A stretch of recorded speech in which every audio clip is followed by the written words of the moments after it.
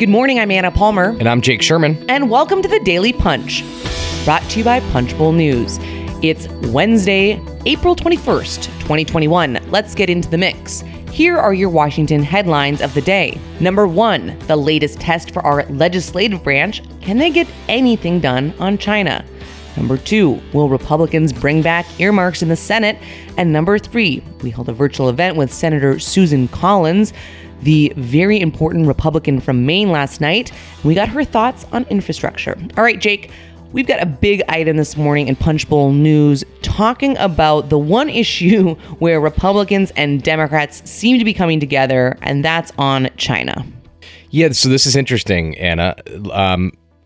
Everyone agrees that China is the biggest geopolitical foe that the country has, right? I don't think there's any disagreement on that, and I think that the legislative branch is going to try to do something, a bunch of things. Chuck Schumer has legislation, Todd Young, John Cornyn has legislation, a bunch of bipartisan bills. The question is, can Congress put partisanship aside and get this done? I mean, there's no one who believes that something shouldn't get done. The biggest piece of this equation is Chuck Schumer and Todd Young's Endless Frontiers Act, which puts $100 billion toward the National Science Foundation, renames it, reorganizes it. But the big question is, what does Mitch McConnell do? As always, what does Mitch McConnell do? This needs 60 votes. McConnell yesterday said he's interested in looking at it. He has no idea what's in it. It's going to go through a regular process. He's going to take a look at it. So, there's the bottom line here is Congress has a chance to combat China. Will it get done? Yeah, it's one of those things. I was just thinking about Mitch McConnell when you brought it up. It's, he's really holding his cards very close to the vest here. Basically saying that Schumer has promised a regular order. There will be amendments, but he's not signaling to his conference one way or another about whether he thinks that they should be supportive of this package, which I think is instructive just in the sense of how tricky it is going to be for them to actually get something done, even on an issue like China, where there, as you said, widespread agreement, basically most of the senators, and it's as many R's as there are D's on these bills, which so rarely happens in today's Congress. All right, let's move on to the number 2 story of the day. Will Senate Republicans bring back earmarks? We've been talking about this for the last several weeks. Republicans in the House on a private vote did vote to bring back earmarks. It has been trickier in the Senate with some very vocal critics of the process saying, now is not the time. Yeah, that's right. There's a big split here.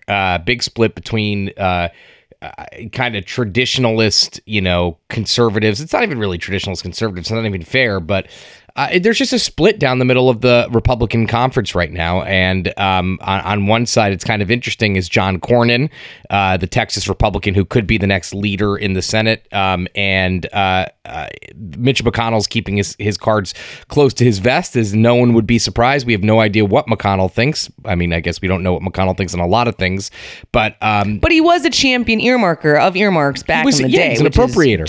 He is somebody who earmarked, all the time back in the day, and he's just not saying what he wants to do this time around. So, listen, I think this is going to come to a vote in a private meeting. Private votes are always really hard to predict, really hard to suss out where people are. The lie factor is about 10%. People lie about which way they're going to vote. So, we'll have to see what happens today. This vote is going to be today. And the bottom line is, and Cornyn and a couple other people, I think, maybe it wasn't Cornyn, but some senators said this yesterday to us. Even if the earmark ban is kept in place, Republicans can still put earmarks in, and there's not going to be any real repercussions. So, kind of a toothless ban, so to speak.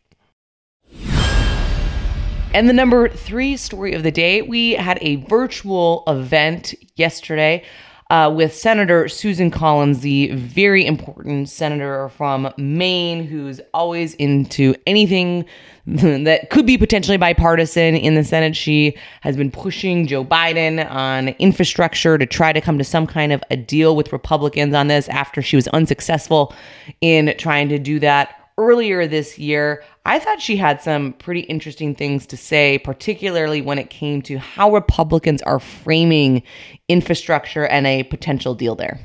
Yeah, I mean, Susan Collins is definitely an interesting figure, right? I mean, Democrats think she's a phony. Republicans are disappointed by her sometimes. She's kind of been the same person she's always been for many years, and she's somebody who really does say she has an interest in working with Joe Biden. Democrats, of course, are very, very skeptical of that. I think there's no doubt about that. But Collins said she is looking forward. She wants to work with Biden on his infrastructure package and is putting together a package right now to do so. She talked extensively about what happened the last time she tried to work with Biden.